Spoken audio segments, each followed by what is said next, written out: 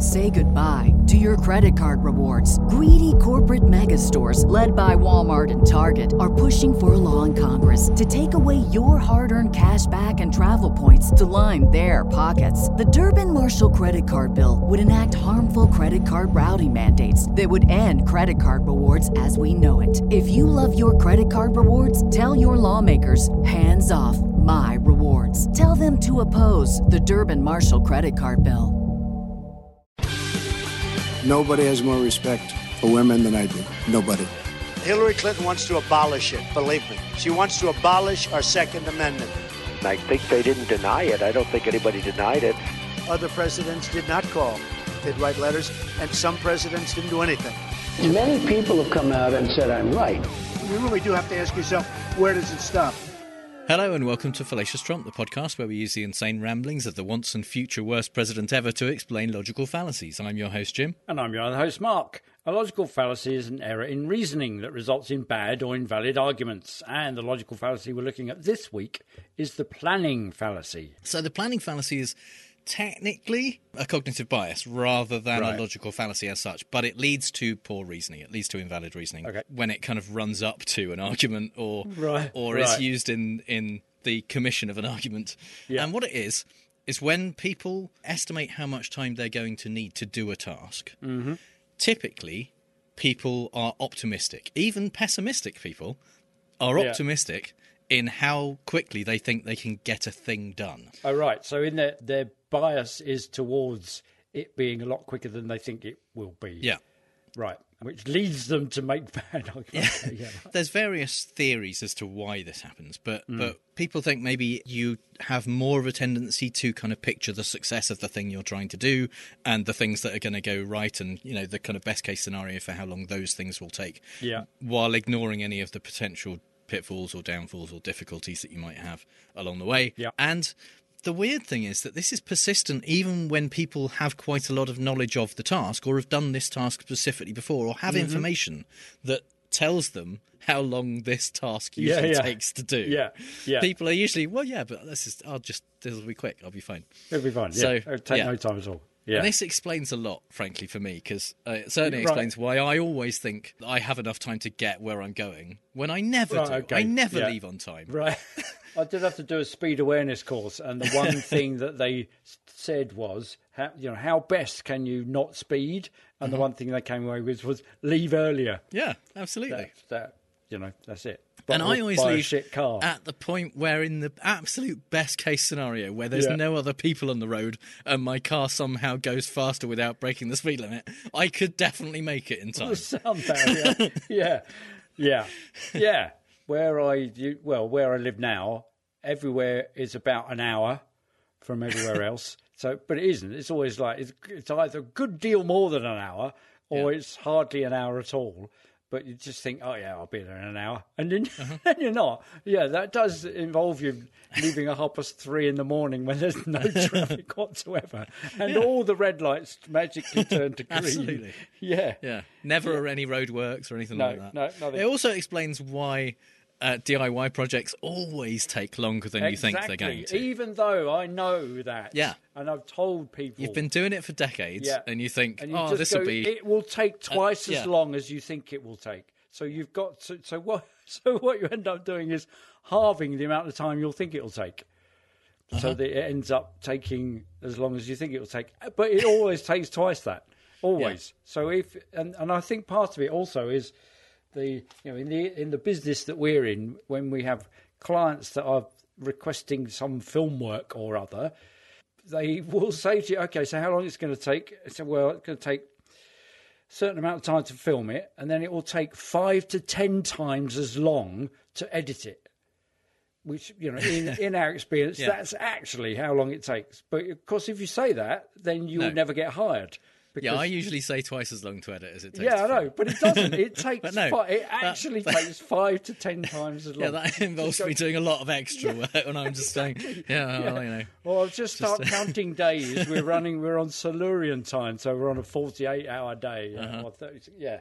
So that's, even though I took to writing down in my diary exactly how, which days I spent editing the last project for this particular client, you can go back through it and go, well, I wrote it down and it took me 10 days to edit you do. this. You're a very you edit with one finger, don't you? Like, that's all you. Yeah, That's it's like Hunt and Peck editing. Yeah, and one eye shut. And I've got one ear blocked, so it's like mono. Just to make it fun. Just to make it fun, yeah.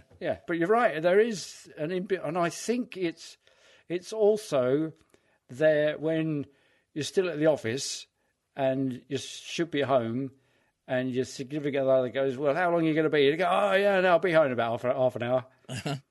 Despite the fact that everywhere is an hour away from where I live. Yeah.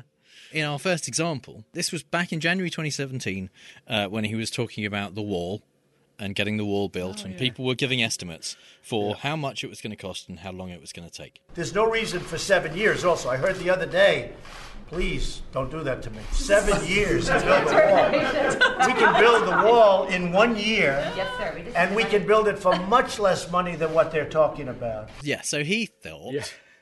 In 2017. He is one of those horrible clients. All those clients listening in, you know who you are. Those horrible clients who look at it and go, well, it's only 3 minutes. Yeah.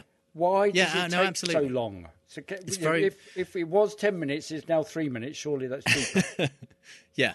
It's very much like the Lucille Bluth, it's one banana. How much could it cost? $10? It's he's looking at this going, it's one wall. How long could it take to build? Exactly, yeah. and he comes from his, part of his shtick that he's been doing this building stuff forever. He knows what's involved. Well, he doesn't, because he's not done any of the actual building. What he's done is ripped off builders and shortchanged clients. Yeah, is what he's done for years and years and years. Yes, exactly. Cut corners, not paid anybody. So no wonder it doesn't cost him anything, because he never pays anybody. So just to blurt it from 7 to 1. Yeah. Of course, it didn't take 1 year. No. In fact, it's still technically hasn't, because it's not finished. No. Despite all of the Trump saying that it got finished during it. Or, well, he said variously over the last year, either it was 3 weeks away from being finished or it got finished. Yeah. They built on his behalf over the course of his presidency about 80 miles of new wall and about somewhere in the region of 350 miles of replacement wall for barriers that were already there. Right. But of the original plan of how much wall there was going to be, because there are some parts of the border which are kind of natural barriers, but of the original plan, there was almost 300 miles still to do. Wow. That wasn't done by the end. So I don't think they were going to get that done in 3 weeks. No. And they certainly didn't get anywhere near finishing it in a lot more than a year. Yeah. So the 7 years estimate, given that it came from professional wall builders, probably nearer the truth. It's just he was only ever going to pay them for a year. Yeah. Yeah. So the second example that we've got is when Trump was talking before the 2020 election about how long it takes to count votes. We should know the result of the election on November 3rd, the evening of November 3rd. That's the way it's been, and that's the way it should be. What's going on in this country? I mean, it's the way it's been. It's not the way it's been. No, at all. And that's right. And certainly not in modern history. No. If you go back to even back through to the 90s or so, there's never been an election where you've known the result on election night. Certainly not through the counting of all the votes. There have been times when it was so clearly mathematically in one direction, but there's a lot of places in the US. I was talking about this with a couple of British friends because I didn't know how many districts there were in the UK, like constituencies. Right. Yeah. There's like 650-ish. Yeah. That's about right, yeah? Yeah. And each one of those, there is an election, and there's counting that goes on for those. Yeah. In the US, there's about 450, and it's a bit bigger. Yeah. The US is like 6 times the population of the UK. Yeah. And less districts. So per district, there's on average, probably 10 times the population. Right. So that's a lot more votes that you need to get done. And we get them done into the early hours of the morning. We certainly don't get our votes counted in the evening of There's the one election day. constituency that prides itself on getting their count in first, and that always Scarborough or something like that? somewhere Yeah. like that, and it arrives at like 4 a.m. or something. Yeah. So it takes them, because the polls don't close until 10 o'clock. Something like that. I Yeah. think you can vote till 10 p.m. So how you've gone past the evening of the voting day. So how you're going to get the polls? And the polls stay open till what, 8 o'clock in the US, or does it depend? I don't actually know what time the polls close in the US, but either way, there are states in the US which have small populations but are very rural and are like as wide as the entire British Isles. Yeah. And Yeah.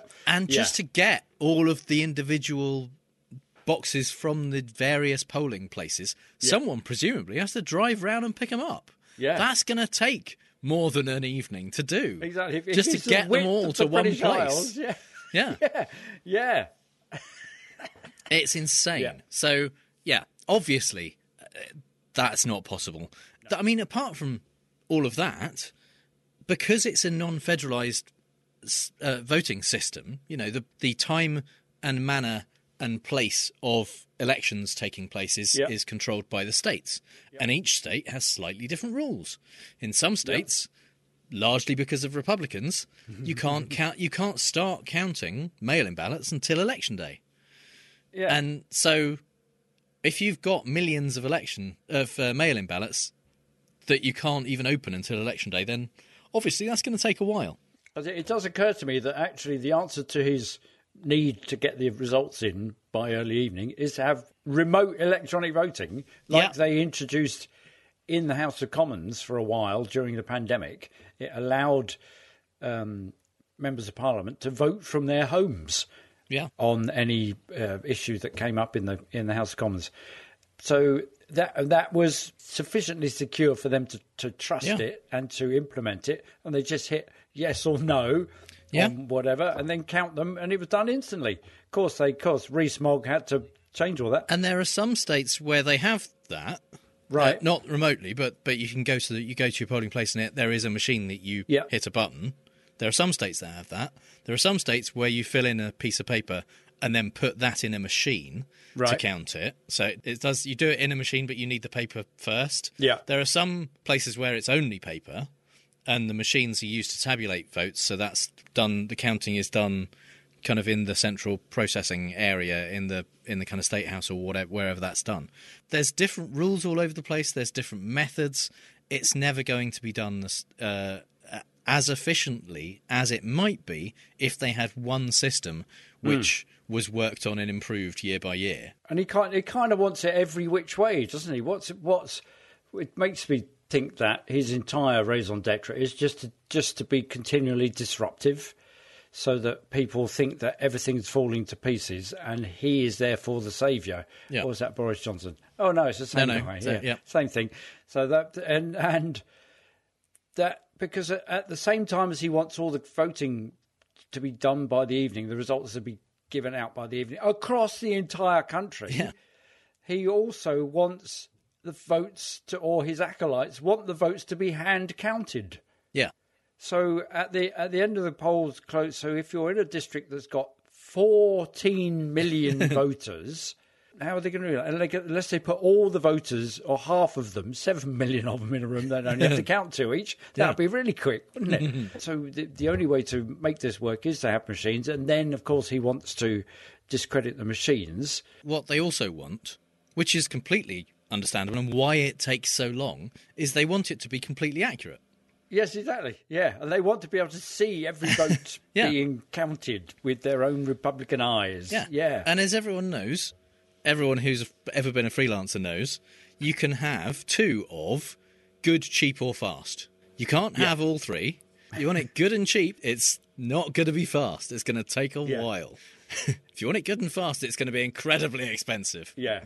So if you want it fast and cheap, not going to be good. Yeah, there was a race this election in Manchester, New Hampshire, where it was only total of about 3,700 votes, something in that area, and they had a recount. Before the recount, one side was winning by, I think it was 22 votes or something like that. Right. And the recount happened, and then the other side, which happened to be Democrats, won by 1 vote. It went to 1,799 to 1,798 on the after the recount, which is quite a swing for that small number of votes. Yeah. But it's trying to do it quickly. It doesn't necessarily make it completely accurate, so they take a bit more time over it, find out how people really voted.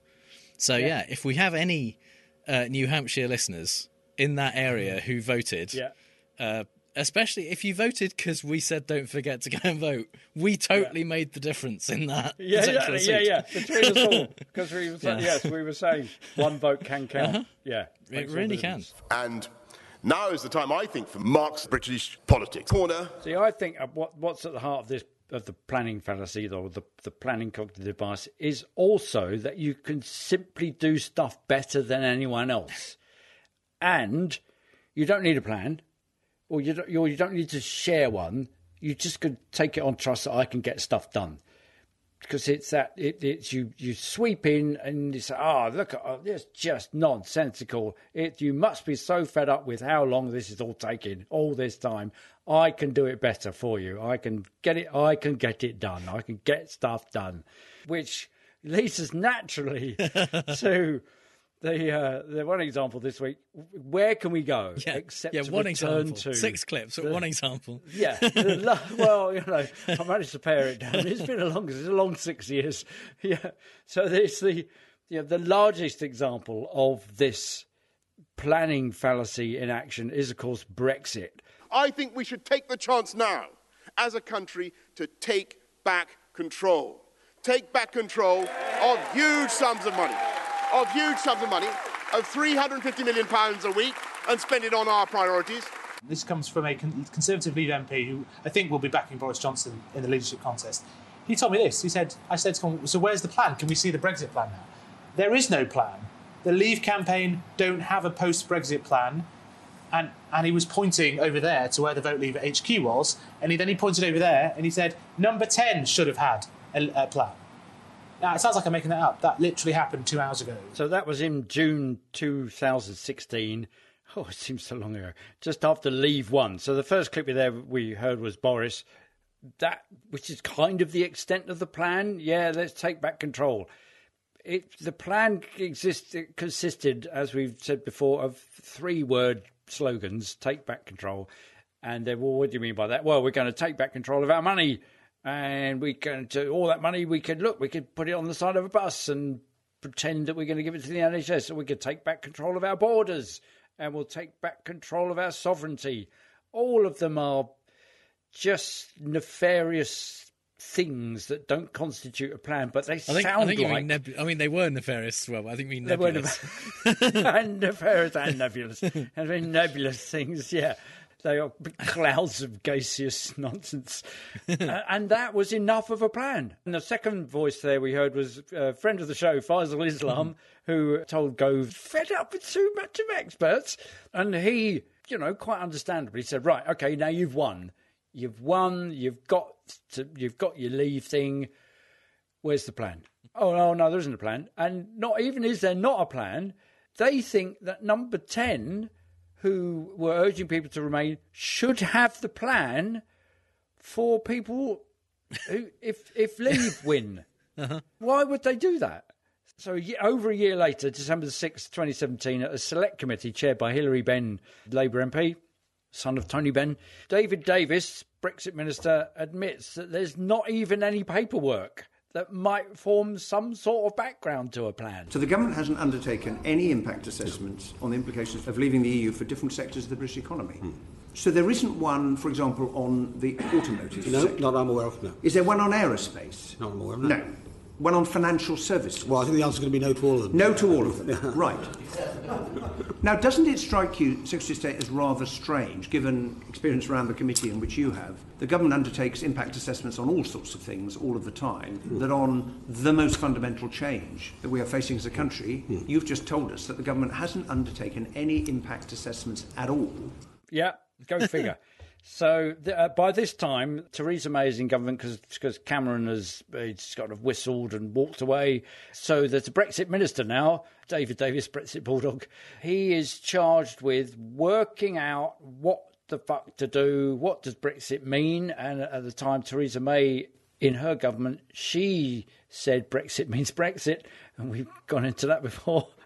And so they've got no idea what it's going to do because there was no plan, never is a plan, still isn't. And however, on March 15th, 2018, David Davis still maintains that he will strike a deal / plan. We will strike a deal in the best interest of United Kingdom taxpayers. It's the job of my department to bring back control of the over issues such as money, law and borders. And as we do, it will be up to this House and this government to make the decision. So there's the plan reiterated, money, law and borders. We'll take control of all three of those. What does that even mean? So I think the only planning at the heart of Brexit, well, the Leave campaign, was ultimately for Boris to get in power. That's why he joined the Leave campaign. The Leave campaign had begun. There were 3 or 4 groups that were all campaigning to leave under various names, including Nigel Farage. And Boris joined that because he sniffed power. He thought he could be the one that comes in and identifies all the things that he's been lying about for years, that Europe are threatening to take away from you, which he did for money in the column in the Daily Telegraph. So he could come and ride in as the Great White Knight and solve all the problems. And that's why he backed Leave. And that's why he didn't stand as leader after Leave won. Gove and he were conspicuous by their absence at wanting to stand as leader. The video on the day that they won, they looked like hostages. And then he waited till Theresa May drank from what continues to be a poison chalice. And then he came charging in to save it all and get Brexit done. Still with no plan. The plan turned into the oven-ready deal for what we get as a result of leaving the EU, which was basically the thing that he said Theresa May's ought to go because her deal was awful. Same deal. And of course, there was no plan, nor was there ultimately no deal. And here is Gove saying just that, despite the fact David Davis says, I will get a deal. I'm here along with the Transport Secretary and the Home Secretary in order to ensure that in the days that remain, government does everything it needs. We're spending millions of pounds in order to ensure that Kent and the rest of the country are ready for no deal. And I'm confident that with the hard work of people here in Dover and elsewhere, we will be ready to leave. So this is August 2019. We're going to leave with no deal in October 2019. And then that will kick in January 2020. And the millions he's talking about was spent on the Get Ready for Brexit advertising campaign, with basically 6 months to go before it would all kick in. And it also meant that the government shifted the onus of preparation onto businesses. I have every confidence that the people here, which stands for we haven't got to bother doing anything because we'll just get them to do it all. Yeah, they basically threw together a website that said, here's the ways that your business is going to be way worse off. Yeah. And then did an advertising get campaign ready for saying, that, then. Yeah, are you ready for Brexit? And then sent them to this website so that people could go, oh, fuck, now I have to do 6 times as much paperwork and can't export to 3 of these countries. Yeah, and it was very light on details. Yeah. The National Audit Office in January 2020 reported that the government has spent 46 million of the 100 that they projected, taxpayers' money, our money, 46 million on the Get Ready for Brexit campaign, and concluded, and I quote, it is not clear that the campaign resulted in the public being significantly better prepared. Yeah, that's very much like saying if we if we could say that the president did not commit a crime, we would have done so. Exactly. Yeah. Yes. Yeah.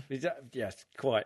And the reporter from Sky News, the end of that same report that we just heard Gove blethering on, he sums it up. Companies have done what they can to try and reduce the cost and inconvenience of no deal, but there is a limit to what they or anyone else can do, because so much, from the basic terms of trade with Europe to what will actually happen at the borders, is still unknown. And as a footnote, yesterday, the 16th of November 2022, Swati Dhingra, a member of the Monetary Policy Committee at the Bank of England, and Andrew Bailey, the Governor of the Bank of England, commented in another select committee on Brexit's negative impact on the British economy. In the period that happened after the referendum, there was the biggest depreciation that any of the world's 4 major economies have seen overnight. 6% is the number which is higher than the rest of the world, as a result of the Brexit impact.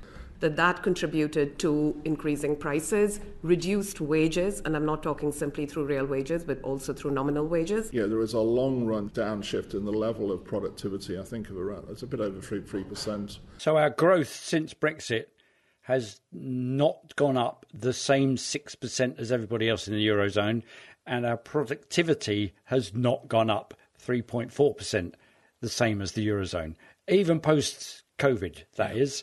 And just as with Kwasi's unplanned fiscal event / British economy meltdown, the planners of these plans, Cameron, May, Johnson, Truss, Kwarteng, have simply been sacked or resigned on £115,000 per year ex-ministerial payout and £250,000 after dinner speech fees that Boris now commands.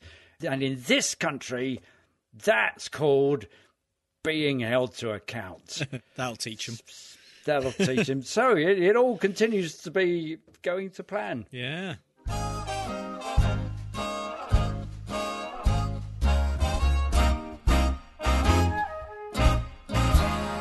We just don't have to change the plan.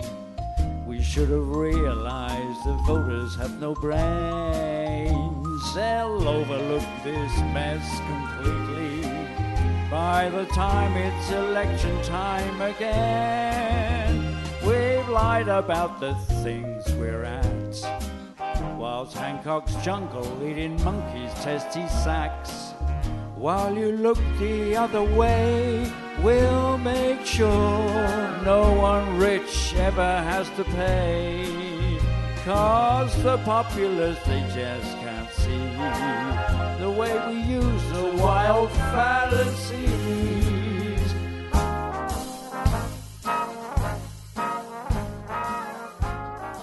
Bobby Darin there with his hit song, I Guess I'll Have to Change My Plan. Mm-hmm. So in the Fallacy in the Wild, we like to talk about the fallacy of the week from a non-political perspective. And our first example this week comes from Only Fools and Horses. Of course! Of course! Suddenly today, as I was off out shopping, and it suddenly occurred to me, this is one of those, isn't it? Yeah. So we need to explain to American listeners what Only Fools and Horses is, because it's never, as far as I know, it's never really made it over there. No. They did have a pilot. ABC had 2 pilots made with John Leguizamo as Del and Christopher Lloyd as Grandpa, which sounds amazing.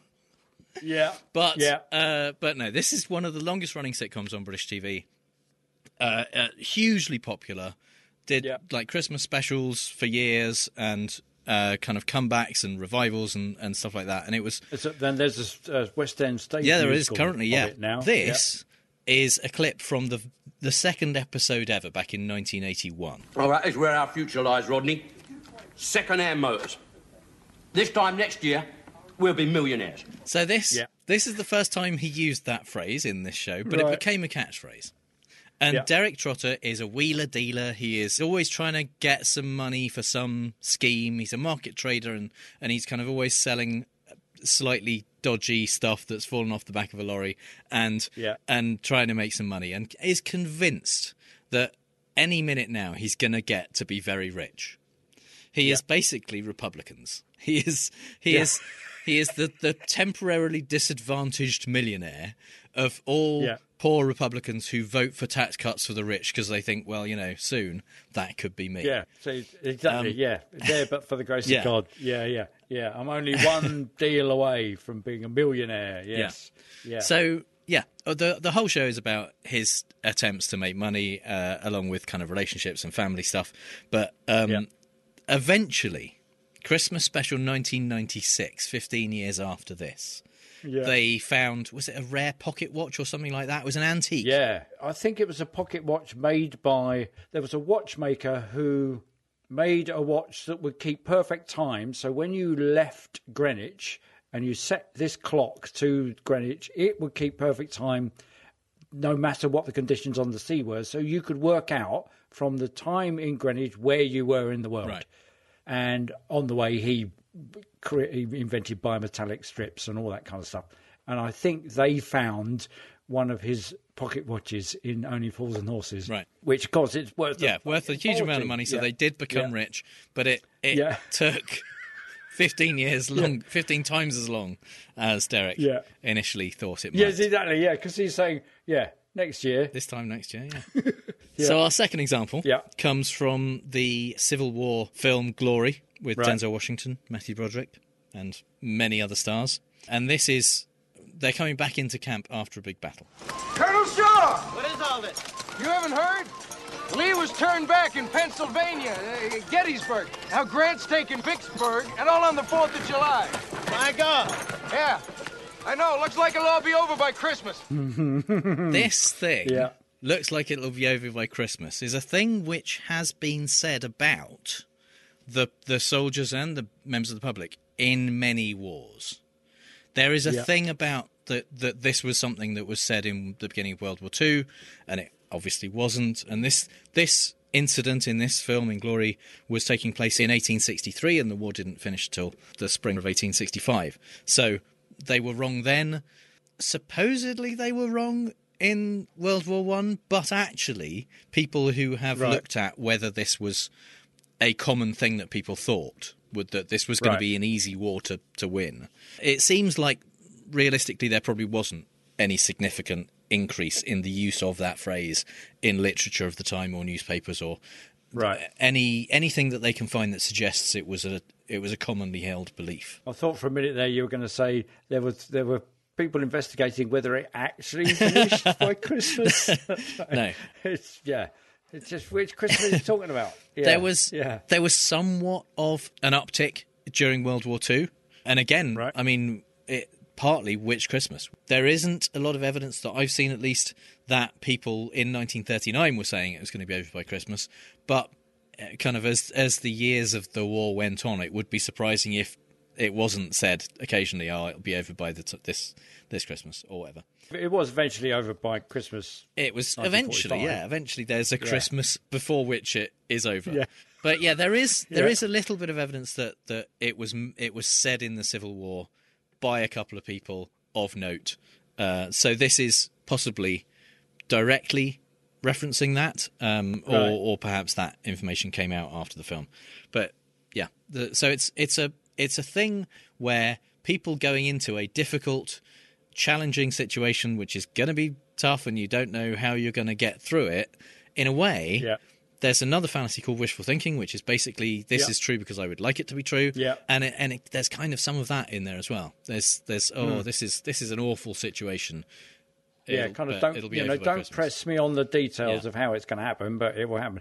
I think what we should do now is on the strength of that, just go back and watch every single war film that's ever been made. See if we can find see whether they say it.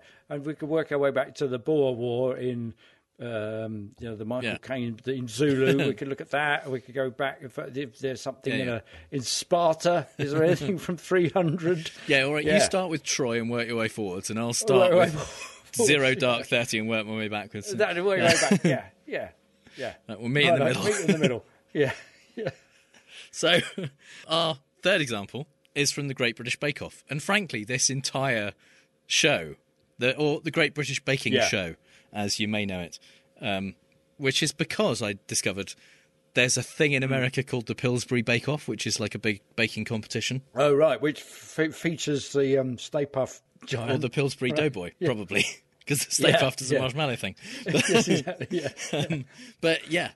Both animated, squishy characters. We weren't aware of the Pillsbury Bake Off, but it makes kind of sense why you wouldn't want to call the show Bake Off like we do.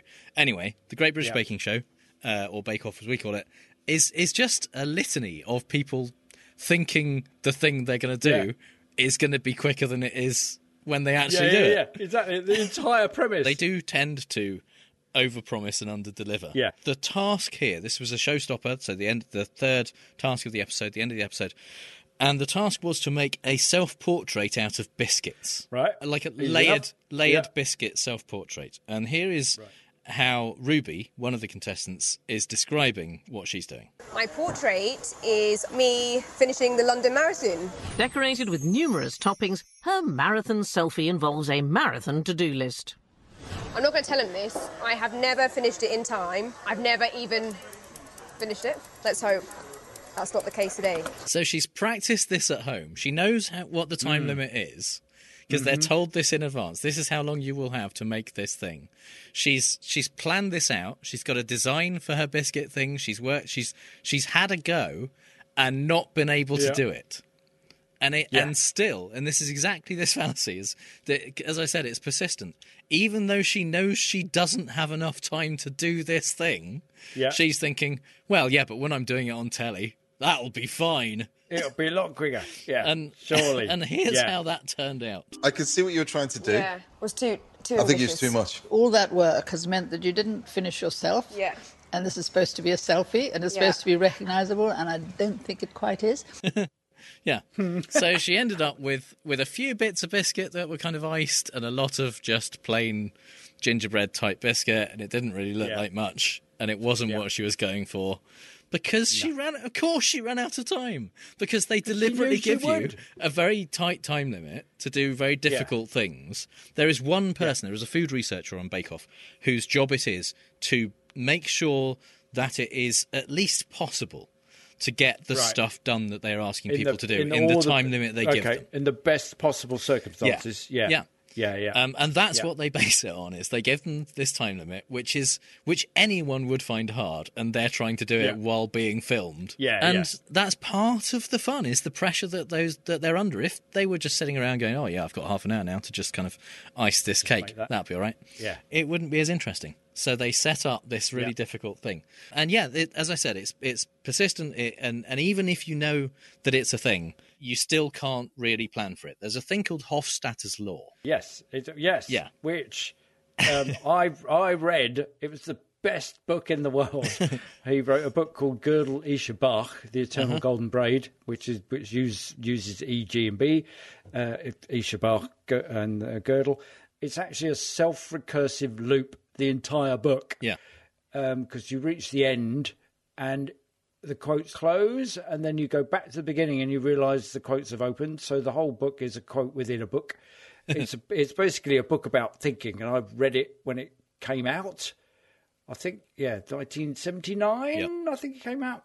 It's about how people think is the philosophy of thought. And I was studying philosophy at university and reading this book, and it was the best book ever. So, Hofstadter's Law within this book is a self-recursive law. Yeah. It says that whatever you're going to do always takes longer than you expect, even when you take into account Hofstadter's Law. Which is the law itself.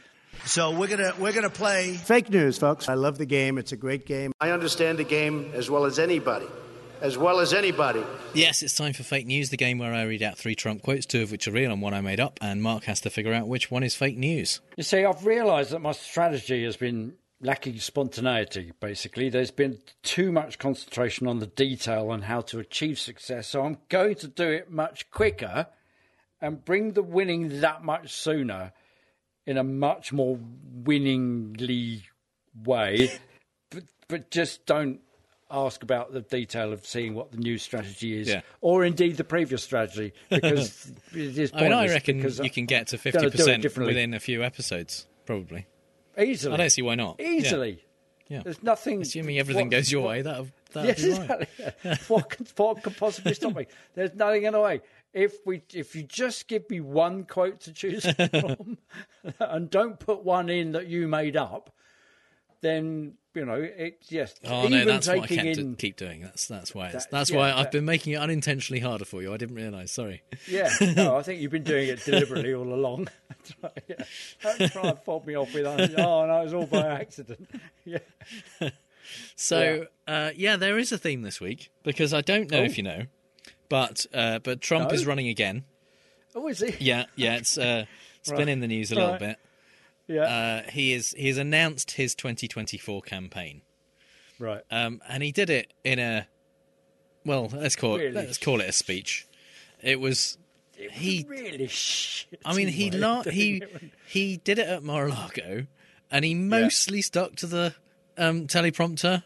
He went off script a few times, but he just didn't look like he had the energy for any of it. It was very kind of contractual obligation announcement for candidacy. And it was probably it was in the wake of the red wave, so he was elated by the fact that they were coming for him to lift him above his shoulders. Yeah. So these are quotes from that speech, right, in which he announced that he would be running, and most of it he was talking about how awesome he was. He didn't spend a lot of time talking about how badly he'd been treated or how the election had been stolen from him, surprisingly. Oh, okay. He spent a lot of the time, because it was mostly teleprompter based. Yeah. He spent a lot of time talking about how unbelievably amazing, and I use unbelievably advisedly, unbelievably amazing America was when he was in charge. Right. And likewise how much it will be when he's in charge again. Mm-hmm. So his first quote is, "My opponents made me out to be a warmonger and just a terrible person who would immediately go into a war. They said during the 2016 campaign that if he becomes president, there will never be a war within weeks, and we will have wars like you've never seen before. It will happen immediately. And yet, I've done decades without a war. The first president to do that for that long a period. The world was at peace. America was prospering." What? He's talking about himself as if he's been in charge for 40 years. I mean, he hasn't started a war for decades, is what he's saying. No. But we know from Mary Trump's book, he's done nothing but do that for decades. It was the mid-70s last time he started a war. Yeah. So, yeah. Anyway, statement number 2.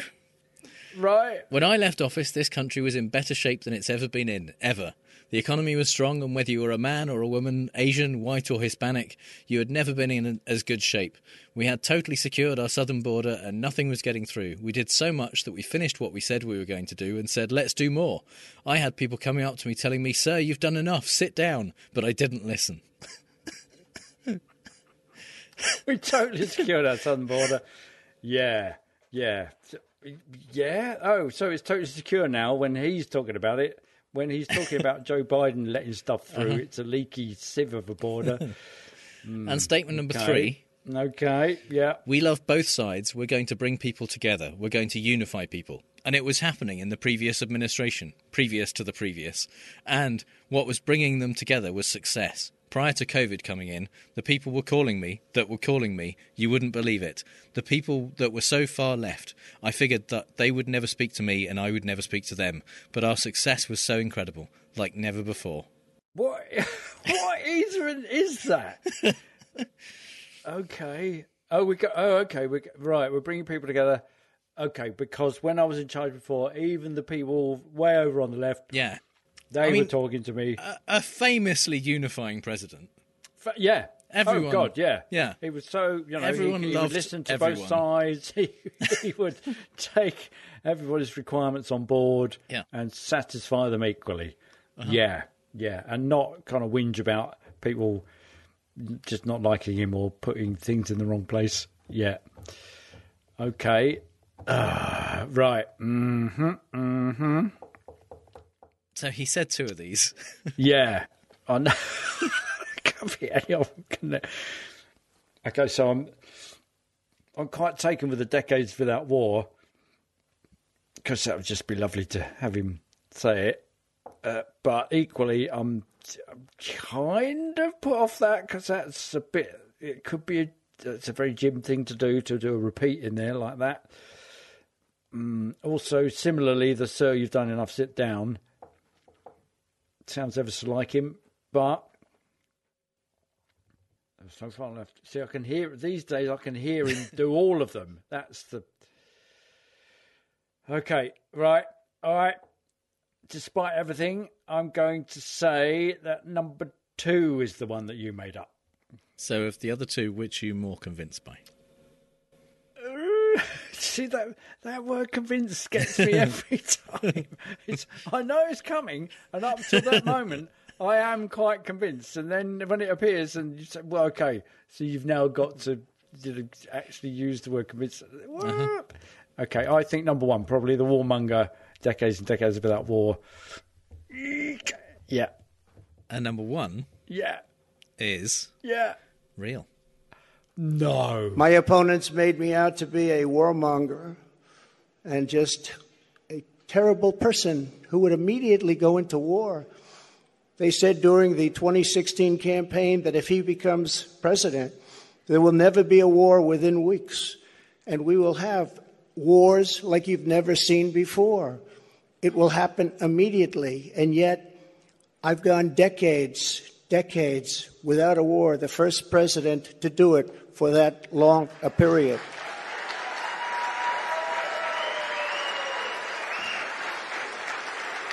The world was at peace. America was prospering. Okay, so if he becomes president, there will never be a war within weeks. Yeah. Okay. Yeah, that was a thing he said that they said. And also that he's done decades. He's got decades. He's done multiple decades, not just one decade, but several. I mean, there's 2 plurals, 2 lots of plural decades there. So you've got to have at least 2. So it's at least 40 years. He has done 40 years without a war. I mean, to be fair, he did avoid Vietnam. So it's been decades since I avoided going without to a war. Yes, that's true. Technically accurate. Yeah. So the bit about world was at peace, I think that I read something that since the end of the Second World War, there's only been one day when the world wasn't at war somewhere. One day. God, that must have been quiet in the newspapers that day. Very quiet day. They just released one that said everyone's just chilling out. Yeah. It's lovely, yeah. Well, there you go, The world was at peace. The world was at peace. There was no... Who is he telling this to? People who are members at Mar-a-Lago. Right. Stupid millionaires. Who are saying, I'm so glad we voted the president in 2016 because he, for one, has gone decades without war. And he was the... wait a minute. And then he says, I was the first president to do it for that long a period. You weren't president for 40 years, for decades and decades. You were barely president for 4 years. I mean, I think you're being generous with barely, but yeah. You're in the White House. Yeah. Well, no, some of the time. Some of the time, yeah. When people forced you in there to eat fast food. Yeah. So... What? What? I can't help you, I'm afraid. Nobody stand up and go, what the fuck are you talking No, they about? You heard them. They cheered. I did. The stupid millionaires cheered. Yeah. Because they're thinking, yay, we paid $40,000 for this table. We're not going to walk out now. Let's go. Let's go. Shush, Marjorie. We paid a fortune. According to some reports, people who were in the room, people did try and leave before the speech was over, but were stopped by security. Snopes has not ruled yes or no on that because there are other there were kind of plenty of other news report companies that didn't mention any of that happening, so they're thinking, well, maybe it's just these couple of people who say that it happened, but that's has been reported at least. The bouncers were outside throwing people in. Yeah. So, I mean, he looked like he wanted to leave. Yeah. He was... Anyway, you also think that number 3 is real. I do, yeah. You think that Trump is has decided to unify people. Yeah. Because he loves everyone. Well, it's, given a man who's maintained peace for 40 years as president, Absolutely. That's a piece of cake. I mean, they call him the Great Unifier. That's the nickname. Yeah, that's what I always hear people saying about Trump. He'll come up to me and say, "Sir, you're a great unifier." Yeah, but I don't listen. Yeah. So number 3 is real. Oh, we love both sides. We're going to bring people together. We're going to unify people, and it was happening in the previous administration, previous to the previous. And what was bringing them together was success. Prior to COVID coming in, the people were calling me, you wouldn't believe it. People that were so far left, I figured they'd never speak to me and I would never speak to them. But our success was so incredible, like never before. Where does he... Where does he live that this is true? I'm getting... picture, 1950s picture books with clouds and unicorns, like the bit in Fantasia with the Phantom phone. That bit of music where they're all kind of fawns and centaurs and all that stuff. That's where he lives. Where this is true. Where all of this is true for him. I mean, I like that he clarified that he was talking about previous to the previous administration. Yeah. Given that he was the previous administration. Exactly, yeah. Yeah, we're going to, as it was happening. Yeah. In the before me. Not me. Not the me. other guy. No. Because he still thinks he's in power. So he thinks, because the previous people, the administration that was unifying people was George W. Was unifying people in the sense that they were going, we've really got to get together to get rid of this guy. Yeah. The enemy of my enemy is my friend. Yeah, that kind of unification. Yeah. So, what that means is that you have won this week. Yay! You're on a roll now. Your hot hand fallacy from last week turned out to be true. You won last week and you've won again.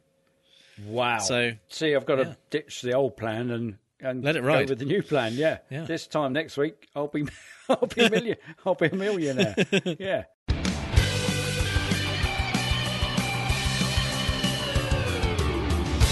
So it's time for the part of the show that this week at least is called A Red Wave is Not a Logical Fallacy, because the red wave didn't really... I mean, it was more of a ketchup stain. Exactly. It was not... It was not what was promised. No. Red tsunami we were promised. Yeah. So... That hyped up, yeah. Yeah, the midterms happened. Kind of still happening, because not all the votes have been counted yet. There's still places where there's work being done to figure out. Yeah, and somewhere the difference isn't sufficient. Isn't there a runoff where neither of the candidates got? There is 50%? in Georgia. Raphael Warnock and Herschel Walker. Amazingly, those two people got roughly the same number of votes. And there was a Libertarian candidate who got a couple of percent, so stopped them each from getting. Right. But despite that, Democrats reached the 50 seats in the Senate, so they have kept control of the Senate, because it was 50-50. So even though there's going to be a runoff in December in Georgia with Herschel Walker and Raphael Warnock, which it's important that we still do and vote in and win, Democrats have the Senate. And now have the opportunity to have a 51-49 split, which would make a difference. It wouldn't be just the same as it was when it was 50-50. For the Republicans, it makes less of a difference because they already weren't in control and they still won't be in control. So I think there's less motivation for them now to continue voting for Herschel Walker. Right. Then, or get behind him and, get people... Because they've already lost the Senate. Yeah. They can't get the Senate back. Yeah. And their nose has been rubbed in it already. The red wave has, not manifested itself. I suspect that although the votes for the two of them were quite close, I don't think it'll be very close in the runoff. I think it'll be 8 or 9 percentage points apart. But still, don't use that as a reason not to vote if you're in Georgia. Yeah. You absolutely need to. As we know from the one vote in Hampshire. Yeah. So the reason that is still important, partly, is that Joe Manchin and Kirsten Sinema still exist and are still likely to be arseholes post-midterms and can block progressive policies and things that the Democrats want to get done. It will be easier to pick one of them off, to get one of them to agree to go along with the bulk of Democrats. Up to now, it's only needed either one of them to cause a problem for it to be basically impossible to get something passed. Now it would require both of them to cause a problem at the same time. Yeah. That means it's better for Democrats, and it means it's more likely that they're going to get stuff done. And the fact that they have the Senate for the next 2 years means they can continue to do judicial appointments. It means they can continue to pass bills that have already been passed by the House prior to this point, because there were bills that were passed by the Democratic House that were then pushed up to the Senate that might have been difficult to get through, with both Manchin and Sinema possibly voting against it, but now might be easier to get through if Warnock wins. The other thing is committees, because depending on who has control of whether it's the House or the Senate, each part of Congress, the committees in that part are split up depending on the leadership. So with 50-50, the committees in the Senate have been split down the middle. With 51-49, the Democrats will have more members on those committees than Republicans. And so those committees, when they submit reports or recommendations or rulings on things, it will be the Democratic majority of each of those committees that has more of a say and more ability to shape what comes out of them. Plus, also, as a Democrat-led Senate, they will be making rulings on anything that comes up from the Republican-led House. So they will get a chance to apply checks and balances. Absolutely. And do what the Republicans did to Democrat bills coming from the House. Very much so. Yeah. And let's remember, the reason we said red wave is because the predictions were that Democrats would lose the Senate, would lose the House by maybe 40 seats, which is not atypical to what normally happens in a midterms. In midterms, the party in power usually loses power in one or more of the houses, and by, in some cases, quite a lot of votes, by quite a lot of seats. And it makes a big difference to what they can then get done in the second 2 years of that president's term. And that is a kind of trend that has held true, certainly in presidents' first terms, for 40-plus years. Wow. Going back decades and decades. Absolutely, decades and decades. The only time I think that a president in their first term picked up seats in the midterms was Bush after 9/11. Because there was, a bit of patriotism stuff going on there. Thatcher and the Falklands. Clinton picked up a few in his second term, but lost big in his first term, midterms. It's almost a tautology. It's what happens in midterms. Because the one thing that Americans can agree on is that they made a bad decision last time. Whatever they voted for last time, they were like, oh, this is shit. Let's try something different. Who did that? Yeah. So they go the other way. So that was the expectation among a lot of people. I can't remember if I said it on the show or if I just said it to Mark or if I said it to one of my other friends. But I was just out loud in the shop. Or maybe, just to myself over and over to get myself to sleep.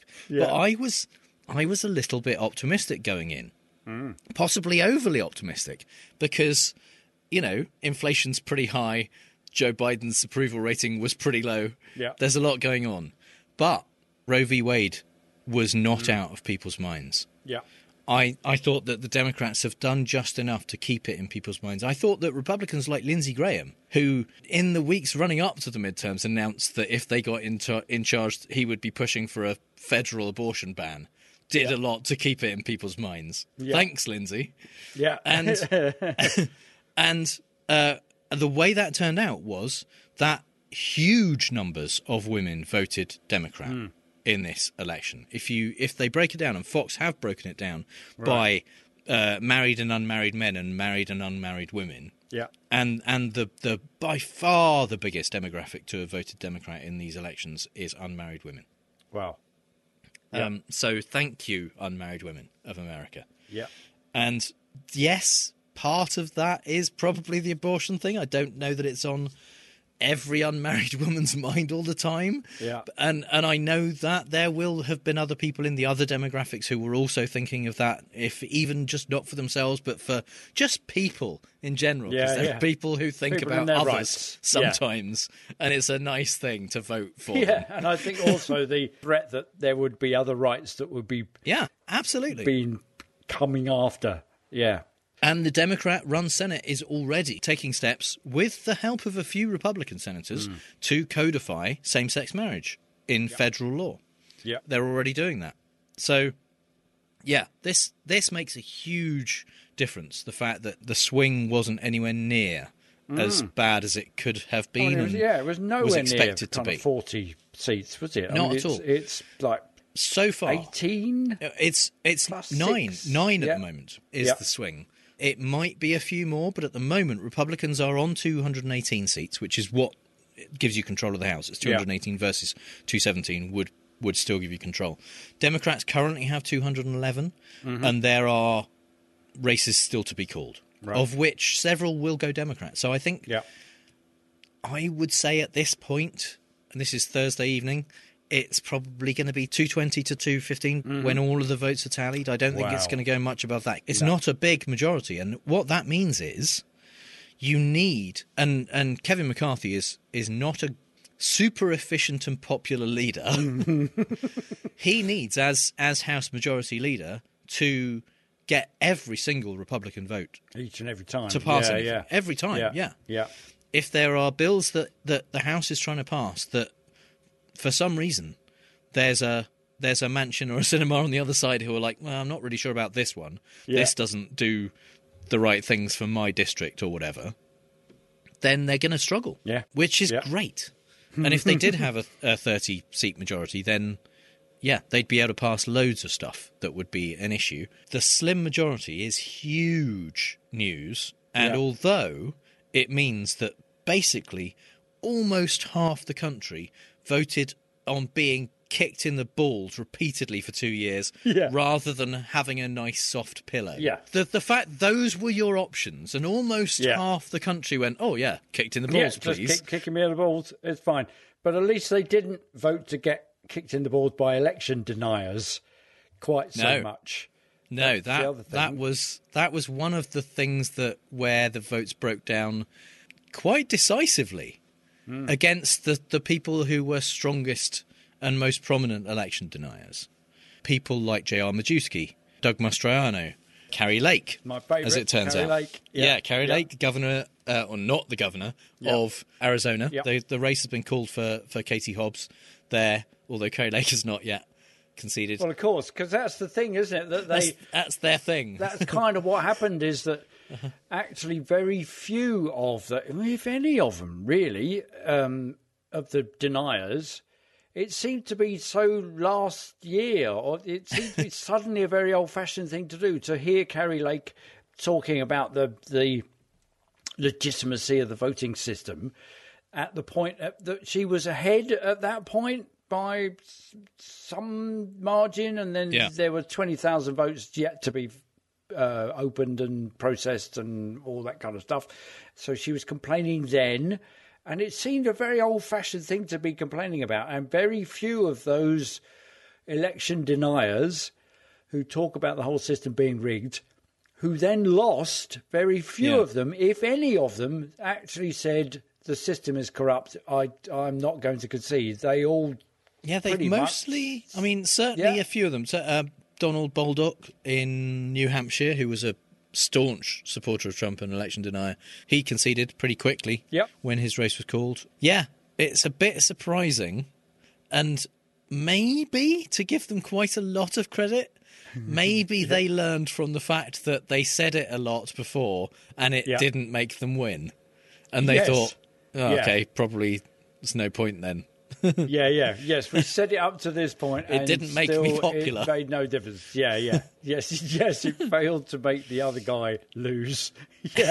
Yes, that's quite interesting, isn't it? That it seemed to go back to voting for people on the merits for looking after them. It's almost like voting for your local representative to look after your constituency's interests, Yep. rather than voting for the national misery eked out by Trump. Let's all express how Trump is feeling a bit slighted. It's understandable that he was a little bit miserable when he stood up to announce his. I thought he was not going to do it. He would have just said, "I'm going to back DeSantis," but I think there's several things at play for him. DeSantis did very well. He seems to be the new Trump, and so he was called. What was he called? Every state, DeSanctimonious? DeSanctimonious. Every statewide race in Florida went Republicans' way.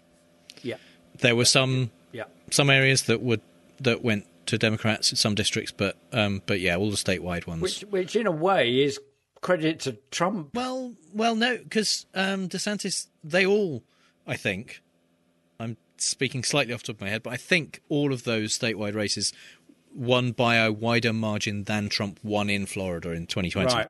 Okay. And a lot of that is being attributed to DeSantis. So in a way, and DeSantis has like taken the Trump stuff and been more Trumpy than Trump, and so there's two things at play: that the red wave didn't materialise, the election deniers who lost didn't blame the election process, and on the back of that, Trump can't ride in victorious and say, righto, let's go and do it all over again. Make America glorious again. Yeah, great and glorious. Magago. Yeah, Magago. Yeah. And and the other thing which made me laugh this week was, I've only just realised Trump is only 3 years older than Biden. 3 years younger than Biden. Yeah. 3 years. 3 years, nothing. And but he's aging at a different rate. Yeah. You see. And traditionally, the presidency really takes it out of you. The presidency ages you, and Biden seems. I mean, he's old and doesn't look much older. I don't think he's got worse. I think he was already looking very old going in. Grade, yeah, absolutely. Yeah. I think being out of the presidency has aged Trump more than just the 2 years he's out of it. Because he didn't put any fucking effort in when he was president. So, of course, it didn't have any impact on him. No, he didn't think about stuff or wrestle with anything. Yeah. No, not like people who've turned grey in the process. Yeah. But like Florida went red statewide, Michigan went blue statewide, so their attorney general, state house, legislature, the governor, all Democrat now, which is great. And the other thing where you can kind of see a trend, if you're looking for trends, is on abortion access. Right. It's not universal. In Florida, obviously, they voted for DeSantis, who has the ability to sign into law more strict abortion bills. And in Georgia, Brian Kemp won Georgia, basically, so similar kind of thing. But in other governors' races in states where that kind of thing was up, it's gone Democrat, or it has stayed Democrat, like, for example, Arizona. And in elections in states where they actually had ballot initiatives specifically talking about abortion, whether they should make abortion, keep it available or make it less available, it universally went to protecting abortion rights, which is great, a little, unsurprising in as much as, this has been the narrative over the last few months because of Roe v. Wade and the Dobbs decision. So but really positive for people in those states, and also obviously for the ones that have Democrat governors. So overall, what was a kind of a little bit of a nail-biting evening has turned into an increasingly pleasurable week with a little bit of kind of hope early on that maybe they could even keep the house. Whilst it's ultimately quite depressing, it's not as depressing as it could have been. It's great that only slightly less than half the country voted for ball kicking for 2 years. Yeah. It's amazingly good news. No, that's a good thing. Yeah. And finally, some things we really don't have time to talk about. Having been convinced of an impending red tsunami by everyone from Tucker Carlson to whoever the fuck anyone is on One American News Network, I don't know their names, Trump made a pre-midterm announcement that he would be making an announcement on November 15th. When the red tsunami turned out to be just a trickle of blood leaking from the twitching corpse of the Republican Party, his advisors advised him not to announce his presidential campaign. But Trump didn't get to where he is today by listening to advisors. I didn't get where I am today by listening At least to advisors. Not ones who know what they're talking about anyway. So, in a speech so dull even he was bored by it, Trump announced that he is running again. The right wing was largely underwhelmed, since some of them seem to have realised that he is a losing loser who loses. And the Fox and the Friends did everything they could on Wednesday morning not to talk about the previous night's big news, including, and I swear to God I'm not making this up, Steve Doocy demonstrating various features of his Apple Watch and reminiscing about his kids trying to get it to snow by flushing ice cubes down the toilet, and Brian Kilmeade showing off a bobblehead of himself. Wow. I want one of those. Yeah. Wow. Just not to talk about Trump. They did interview Mike Pence, who has a book out, and when asked about Trump running, Pence said of the man who fomented an insurrection of people chanting, "Hang Mike Pence," "I honestly believe we'll have better choices come 2024. Meanwhile, The New York Post turned shade into an Olympic sport with their Wednesday front page, which simply included a strapline at the bottom saying, "Florida man makes announcement, page 26. That is excellent. Oh, wow. Okay, let's grift again like we did last summer. Why are we not surprised that despite claiming in thousands of fundraising emails and texts from his Save America leadership pack that he was working to win back control of the House and Senate for Republicans, Trump likely ended the midterm elections with $94,075,872 unspent, according to a HuffPost analysis of the latest available Federal Election Commission filings. "We didn't lose because of Trump's rhetoric. We lost because Trump is cheap," said one Trump advisor to HuffPost. "He left them all hanging dry. It gave a free shot for all the right-wing pundits to turn on him." Max Stepanovich, a lifelong Florida Republican consultant, said if Trump had spent his money and saved some of his acolytes from defeat, he might not be facing the insurrection in the GOP ranks that he must deal with now, which will end up costing him more than he saved. And Mike Murphy, a long-time GOP consultant, that money he could have paid to build a nice Saddam-style Volga palace somewhere in South America where he could have escaped to and thereby save the Republican Party from the deadly ballot box cancer that is known as Trump. But the thing is, A, he already has that Volga palace in Mar-a-Lago, and B, Trump doesn't really care. It's all part of his "they're all out to get me" stance. And C, feels a little bit whiny to be blaming Trump for not funding anything given their long-term association with the GOP and knowing just how Trump has been with money like all his life, like it's a surprise. Still, could be worse. He could be the nominee to run in 2024.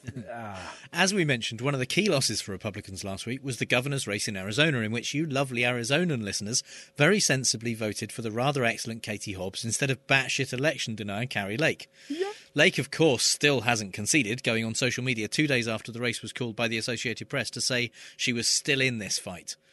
On hearing the news on Tuesday that Carrie had lost, her supporters rushed to the Arizona State House to protest. But while a couple of them probably chanted "Stop the Steal," the state police were never in any danger of being overrun. In fact, a very old security guard and his dog Jeff could have handled the crowd, since there were less than 20 people who cared enough about Carrie Lake to show up. It does make you wonder, though, if she can't excite throngs of supporters into violent protest, how on earth did she get over 1 million votes? It's a bit suspicious when you think about it. Were those votes real, or did a team of Republican mules harvest them from Arizonan vote fields and stuff them in ballot boxes? Yeah, Stop the steal! Stop the steal! It's not often that gaming news site Kohlkatsu comments on world politics, unless it's the unexpected rise of a particular underlord in League of Legends, or when the Tory party try to game their youth appeal by switching off the ability to comment on the HM Treasury Discord channel. Apart from allowing all sorts of sign-up IDs which don't belong to the person they seem to, Jeremy Corbyn, Jeffrey Epstein, for instance, they also forgot to switch off the reaction emojis. Yeah, word of advice, HM Treasury under Jeremy Hunt. Don't try to gain the public, who are barely one more election cycle of austerity away from wheeling guillotines along Downing Street, in the belief that this would guarantee some degree of protection from them. The data masters at the Treasury, of course, forgot that there are emojis that look like blue tiles with letters on them, and as well as hundreds of instances of eggplants and clown faces, dozens of the letters C, U, N and T appear under every post. Familiar as we are with the way this government communicates, we could all see through the lie. Due to the rapid growth of today's channel, which has seen over 7,000 members join, a technical difficulty has led to reactions being paused. We are working with Discord to get reactions turned back on. Yeah, right. Though turn them back on they did, having removed the eggplant option, and one or two of the letters needed to spell out our preferred descriptor for this self-serving bunch of Jeremy Hunts. Devin Nunes really needs to stop suing people. He's so bad at it. Nothing he does will ever be as funny as the time he tried to sue a fictional cow on Twitter and lost. But his latest lawsuit shows an impressive lack of legal knowledge, which suggests that neither he nor his lawyers have ever even seen an episode of She-Hulk Attorney at Law. Apparently, when Nunes sued Esquire magazine for suggesting that his family's farm hires undocumented workers, it didn't occur to him that in the ensuing court case, someone might ask whether that's in fact true. Which it is. In Nunes' testimony, he claimed that even if there was a way of telling whether someone was undocumented, it would be illegal for employers to use such a tool. Which is weird, since the 8 bills he co-sponsored while he was a congressman, which sought to make it legal for farms to hire undocumented workers, suggested he had quite good knowledge of tools like E-Verify. And the fact that undocumented workers frequently falsify social security numbers, a practice which he voted 6 times to eliminate penalties for. Never one to knowingly and deliberately say anything that contained factual allegations that were either knowingly false or made in reckless disregard for the truth, Trump and his lawyers, in the now seemingly bygone era case they brought against Hillary Clinton, the Democratic National Committee, and numerous others that he claimed conspired to undermine the 2016 presidential election, have been sanctioned by Judge Donald Middlebrooks. Middlebrooks, who previously dismissed the lawsuit, calling it a 200-page political manifesto, said that the attorneys ignored warnings from Charles Dolan, a volunteer on the Clinton campaign, and his attorney that their facts were wrong, including basic information such as where he lived. Consequently, the judge ordered Trump lawyers Alina Haber, Michael Medeo, Peter Ticktin, Jamie Ann Sasson and their law firms to pay $50,000 in penalties to the court and $16,274.23 in legal fees to Dolan. In making his judgment, Middlebrooks said, "This was a shotgun lawsuit. 31 individuals and organisations were summoned to court, forced to hire lawyers to defend against frivolous claims. The only common thread against them was Mr. Trump's hostility." Dolan's lawyer, George Dumar, praised the ruling. "Trying to use the courts for political purposes undermines the foundations of our court system. I think that's the message being sent. That message applies to lawyers and to clients." Haber, one of the sanctioned lawyers, said, "It should be no surprise that we will be appealing this decision." In a statement following the ruling, "Yeah, no surprise when you hear Trump's still got 94 million spare. That meter's going to run and run. Nothing says dollar signs like feeding the hatred of a Trump scorned." But it's good to know that the lawsuits are slowly catching up from 2016, I guess. One thing that became very clear during Trump's first presidency was just how much worse it could have been if he was even slightly competent. I'm sure several global crises were averted by Trump's tendency to get distracted and flop around uselessly like an overweight moose with no legs when it comes to getting actual work done. We got another object lesson in this dynamic last month when Elon Musk bought Twitter. Fears abounded that the site would instantly turn into a right-wing hellscape, and some people left in protest, but those of us who hung around have had a front-row seat to watch a billionaire trying to become a millionaire. From the moment he took over, rather than talk to the experts and learn why things are done the way they are, Elon just started publicly making shit up as he went along, reversing course when people complained, and fucking up everything he tried to improve, like he's the UK government or something. Thanks in part to his Tesla stock being massively devalued every time he sold a chunk, buying Twitter for $44 billion had wiped more than $100 billion off his net worth. According to Macro Trends, before Elon bought it, Twitter was making over $1 million a day in revenue. And now, according to Elon, it's losing $4 million a day. I've done the math, and at that rate, it's going to take a long time to make his money back. Of course, the reason it's losing so much now, apart from the fact that Elon fired everyone who knew what they were doing, is largely the blue checkmark problem. He decided that rather than use them to show that a user was someone of note and verify that they really were that person, a far better use would be to use a blue check to show that a person had $8 they were willing to spend on a prank. And spend they did.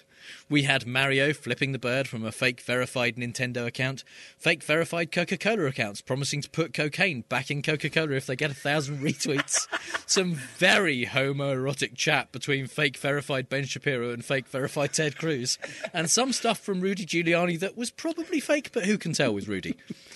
It's not surprising that advertisers are pulling out of Twitter, especially when $15 billion was wiped off the stock price of Eli Lilly, when a fake verified account of theirs claimed they were making insulin free now. Wow. We could do several episodes about the chaos at Twitter recently, but the fact that Elon didn't see this coming in a world where 2/3 of people voted for a boat to be called Boaty McBoatface tells you all you need to know about his internet savvy. Never ask the general public for anything. Who knows what could happen? You could something stupid, like you could leave the EU or something like that. That'd be an error. That'd be so stupid, wouldn't it? Meanwhile, over here in Britain, in the last couple of weeks, Suella Braverman has been at pains to highlight the plight of asylum-seeking refugees for whom, let's face it, it must be so bad to be on land for them to think crossing the channel in a rubber boat is safer, and also think they'd be welcome in Britain. Miss Cruella de Vil went from Dover in Kent to the Refugees Arrival Processing Centre in Manston in Kent recently to address concerns, admittedly of her department's making, that processing had been delayed so that refugees were having to stay in accommodation designed for 8 hours for weeks at a time. No, not really. She described it as an invasion. It's a half-hour car ride or a £7 train ride. It doesn't warrant going by twin-propeller Chinook military helicopter at an estimated cost of £3,500 of fuel, plus crew and air traffic personnel, about 10 grand's worth. And why would you go in a Chinook military helicopter? Who are we at war with, and who is that for? Is it to make angry the same incandescently enraged people who were baited by a recent headline saying that she's made a new deal with France to give them a further £8 million to do what they already don't seem to be able to do, and certainly no more than the British already don't seem to be able to do, to stop people crossing the channel in boats? Meanwhile, the Tory party budget was today, a word salady distraction attempting to repair the hole in the economy created by the previous mini-budget by the same Tory party. And the OBR reports, the Office for Budget Responsibility, reports that the standard of living for everyone in the UK will drop by 7%, effectively wiping out all the gains made over the last decade or so. And who's the voters holding to blame for this? Not the politicians. Suella's made sure of that. Yep, we're living in the single-panel cartoon of two men sitting opposite each other. One is white, one is brown. The white guy has a single cookie on his plate. The brown guy has none. A man in the middle has a stack of cookies so high he can barely see over it. And he says to the white guy, "Careful, mate, that bloke's looking to steal your cookie." And of course, if social media isn't just the temperature gauge of Cruella's fan club, people still think Labour would be worse. If anyone knows whether I have any connections to long-lost European passport-holding relatives, please get in touch. So that's all the bad arguments and faulty reasoning we have time for this week. You'll find the show notes at fallacioustrump.com, and if you hear Trump say something stupid and want to ask if it's a fallacy, our contact details are on the contact page. If you think we used fallacy ourselves, let us know. And if you've had a good time, please give us a review on Apple Podcasts, Stitcher, or wherever you get your podcasts, or simply tell one other person in person about how much they like our podcast. And you can support the show at patreon.com/ftrump, just like our straw man level patrons Schmoots. Mark Reike, Amber R. Buchanan, who told us when we met her at QED, we can just call her Amber. You're going to say that every time now. I am. And our true Scotsman's level patrons, Stephen Biggle, Janet Uetta, Kaz Tui, Andrew Houck, Max Beaver, and our top patron, Lauren. Thank you so much for your continued patronage. It really is very much appreciated. You can connect with those awesome people as well as us and other listeners in the Facebook group at facebook.com/groups/FallaciousTrump. All music is by The Outbursts and was used with permission. So until next time on Fallacious Trump, we'll leave the last word to the Donald. That's right, go home to mommy. Bye. Bye! Say goodbye to your credit card rewards. Greedy corporate mega stores, led by Walmart and Target, are pushing for a law in Congress to take away your hard-earned cash back and travel points to line their pockets. The Durbin-Marshall credit card bill would enact harmful credit card routing mandates that would end credit card rewards as we know it. If you love your credit card rewards, tell your lawmakers, hands off my rewards. Tell them to oppose the Durbin-Marshall credit card bill.